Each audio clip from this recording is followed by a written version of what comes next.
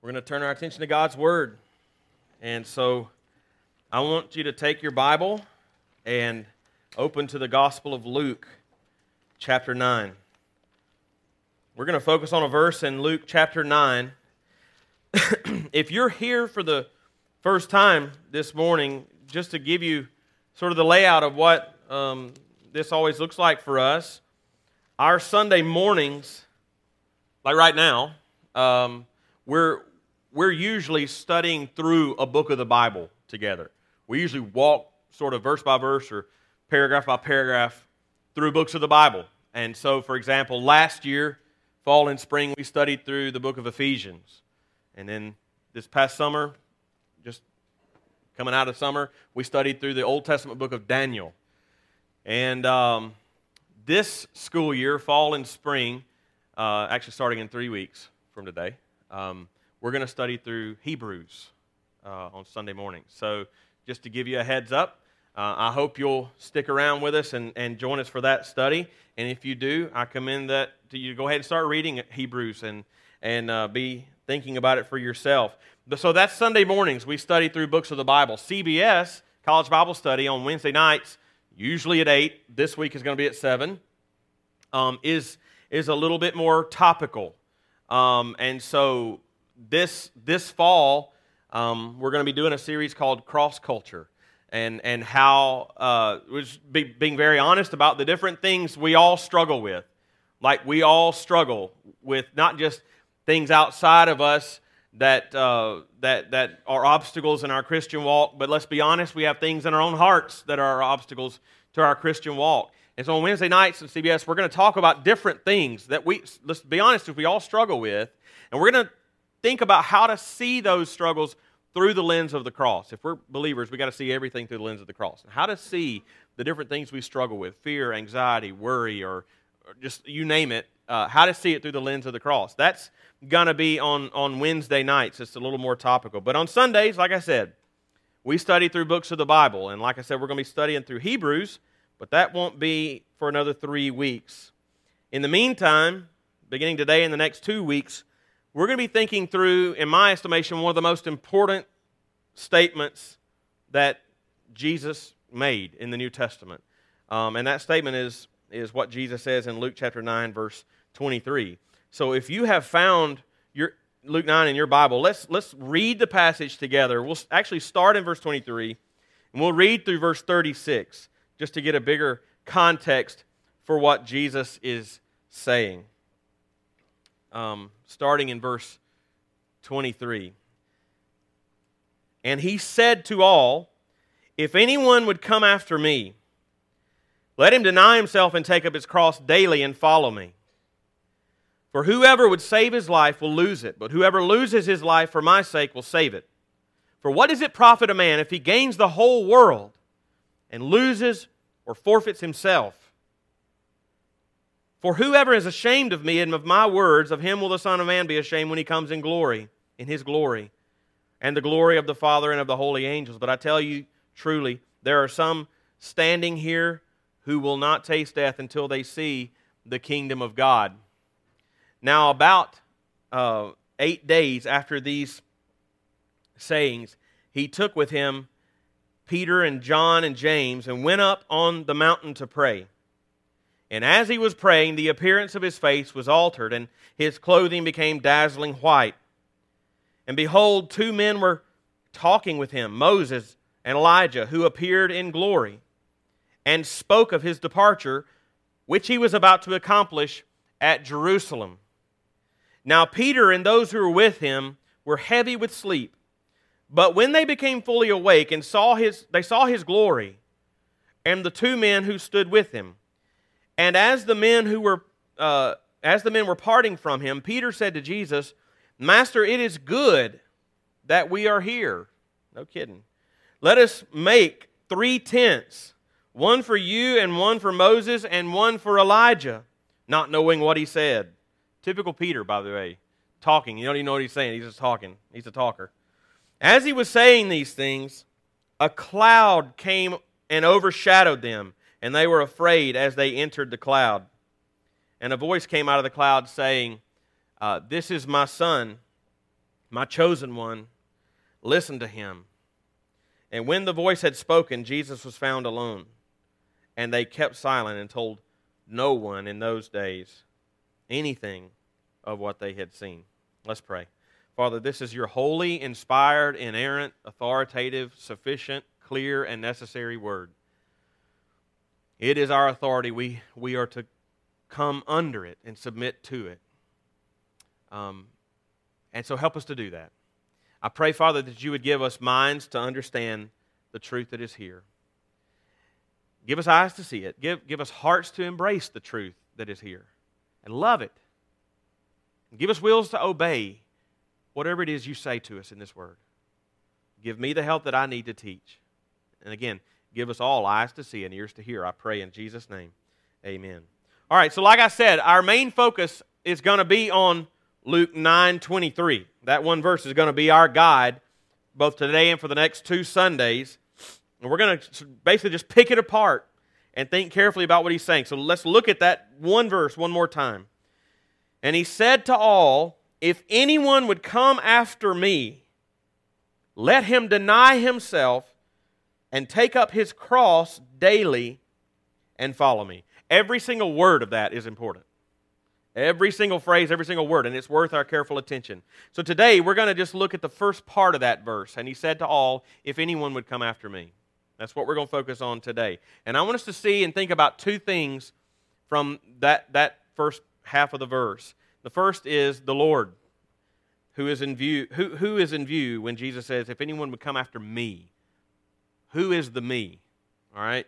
The central question is who is Jesus here? So let's think about the Lord. And the second is the invitation that we see. If anyone would come, if anyone would come. There is so much here, and we need to hear and pay careful attention to what Jesus is saying. So let's think first about the Lord as Luke describes him here. There is not anything more important in your life, and I mean this very literally. I'm not exaggerating for effect.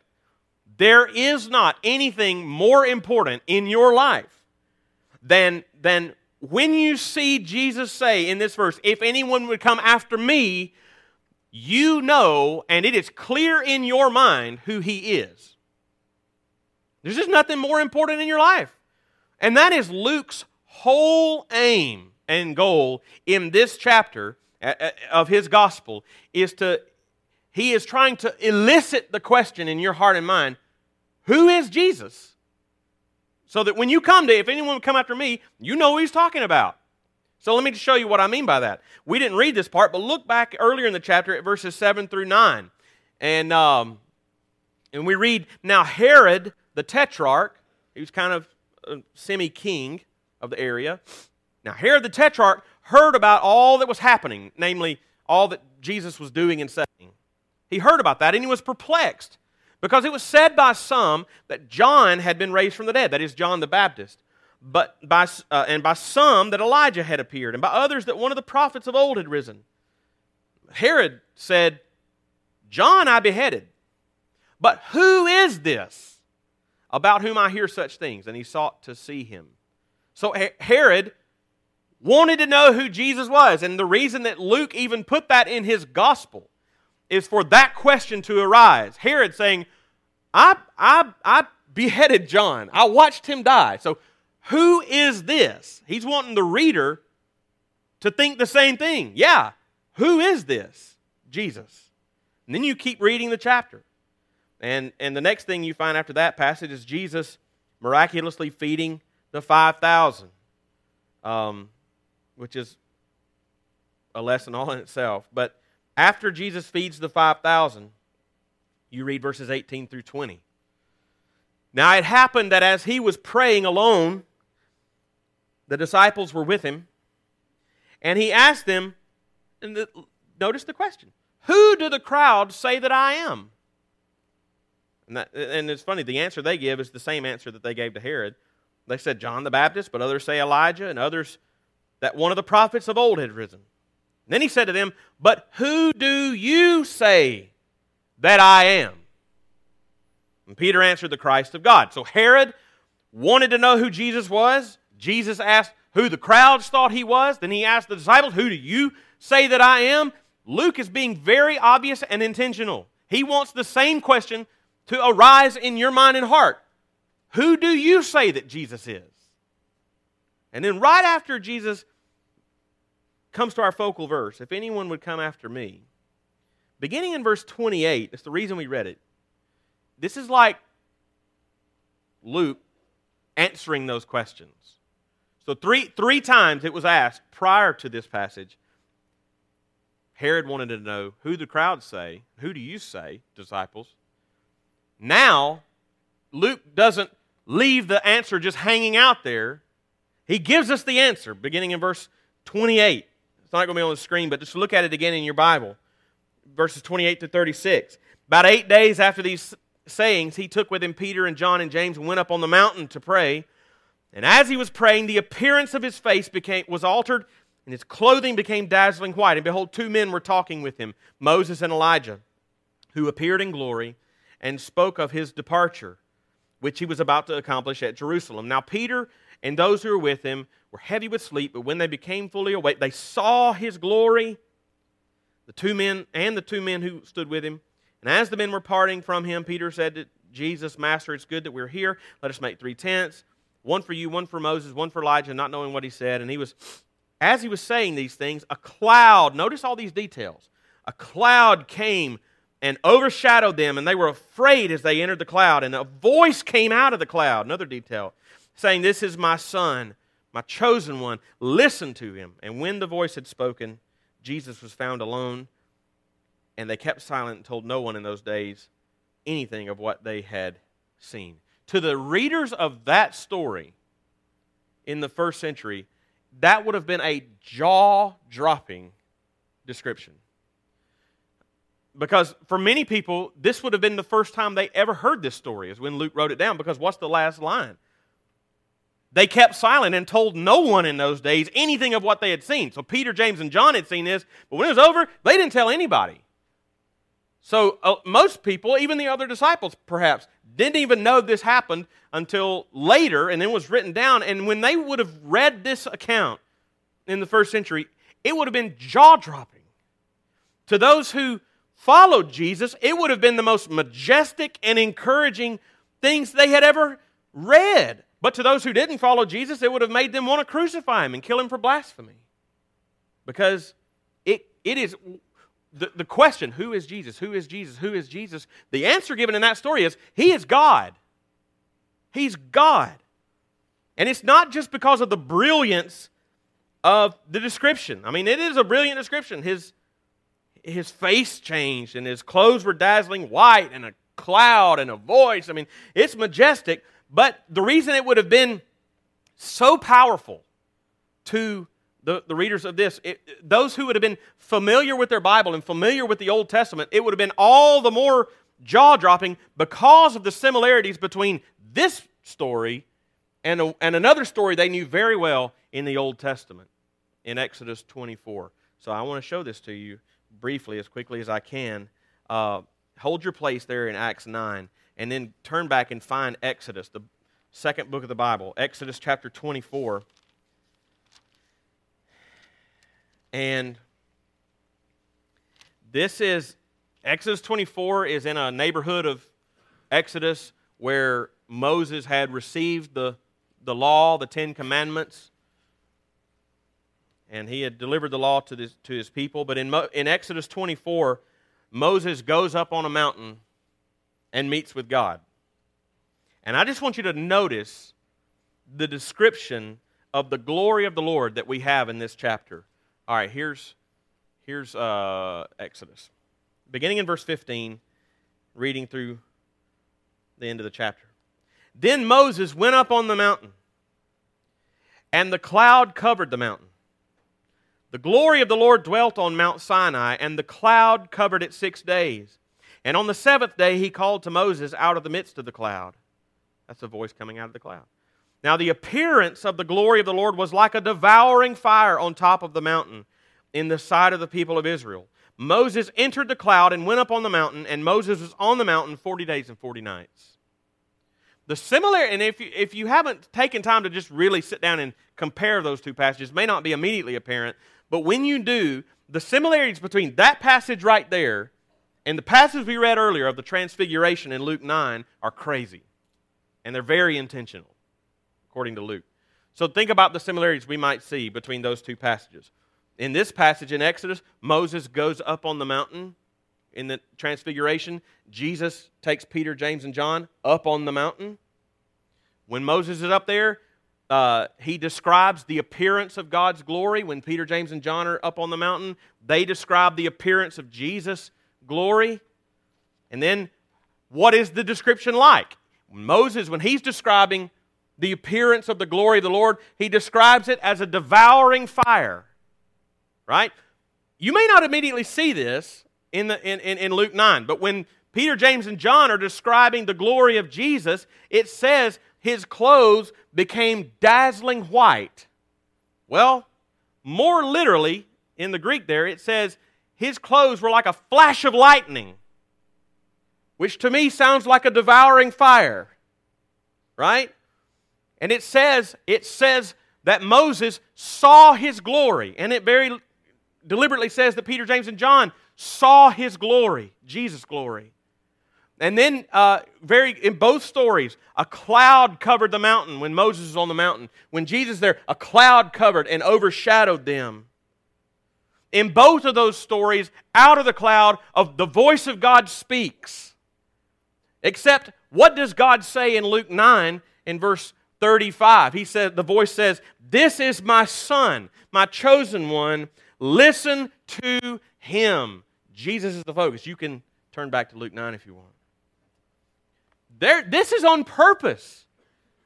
Luke knows this story in Exodus, and he knows that what Moses saw was the very glory of God. And oh, by the way, when they saw Jesus' glory, it was the very glory of God. And the kicker of them all is this. When Moses was up on that mountain, think back to the Old Testament storyline. When Moses was up on that mountain, seeing the glory of God, now he had just received the Old Testament law, but what is the big, huge, massive, historical event that had just happened when Moses was up on that mountain? The Exodus, right? The Exodus bringing the people of Israel out of slavery in Egypt. They had been slaves for 430 years. God brought them out with a mighty hand. Remember the plagues, the parting of the Red Sea, marching across.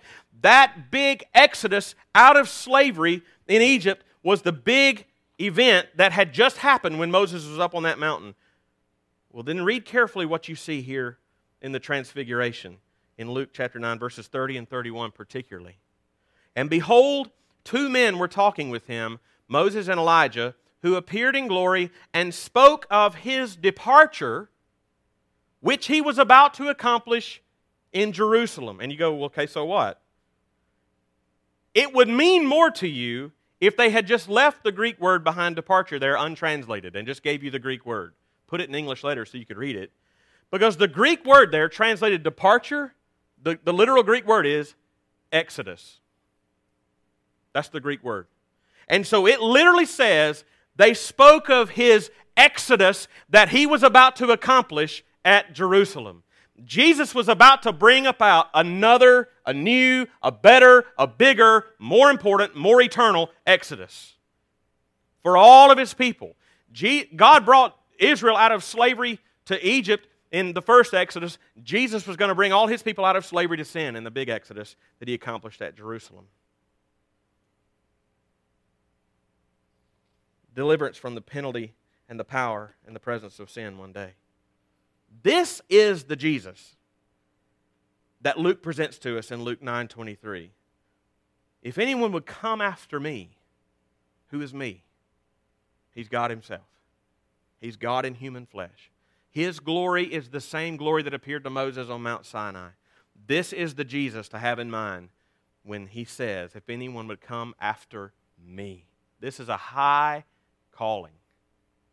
This is a serious deal. What you come, now it's going to be serious words in this verse and the verses immediately following, but just know, this is the one who made you talking. This is the one who made you, and He is showing you where and how to find the life that He created you to have. And it's going to be the most satisfying life. And the good news of this verse, Luke 9:23, is that at rock bottom, what is it? It's an invitation. It's an invitation. Notice how expansive this verse is. And He said to all, if anyone would come after me. Now, Jesus had just asked who the crowds said that He was. And now He's talking to the crowds. Because it specifically says, He said to all of them, and not just all of the 12, all of the people who had gathered, of whom the 12 were part. And it specifically, He said to all of them, invited anyone who would to come.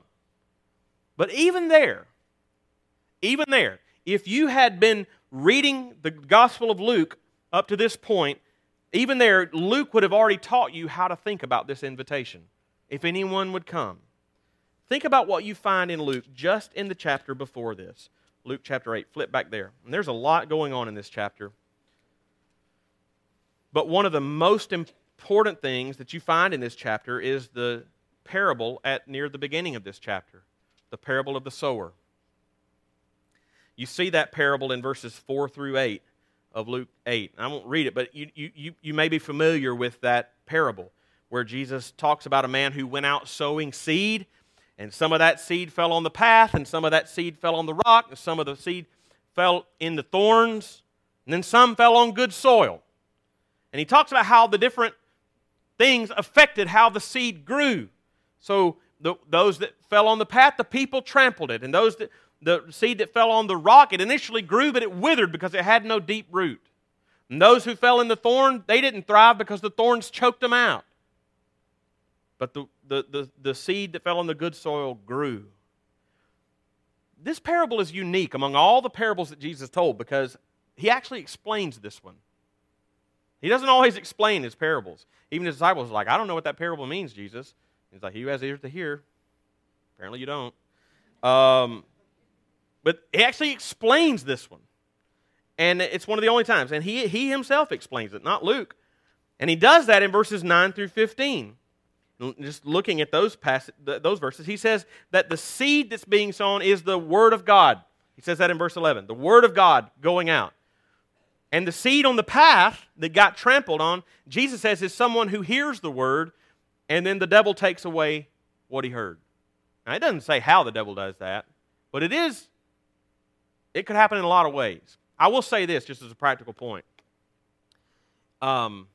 If you should be so blessed as to if you've been praying for someone to come to faith in Christ, if you've been sharing the gospel with them, sharing Christ with them, and praying for them to come to Christ, and then you are so blessed to one day God opens their eyes and they do come to faith in Christ, and you were able to be the one that led them to Christ, don't stop praying for them at that point.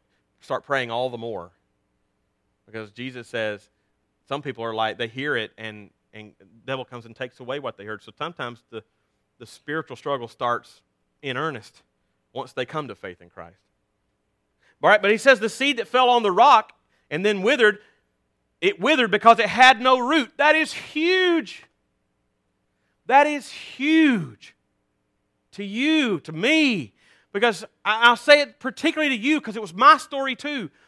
So many grow up in a church that, yes, preached the gospel, but was not strong in discipleship.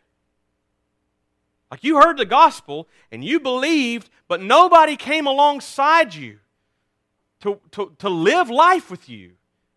Right? And so you've maybe been a believer for a long time, but there's not any deep roots.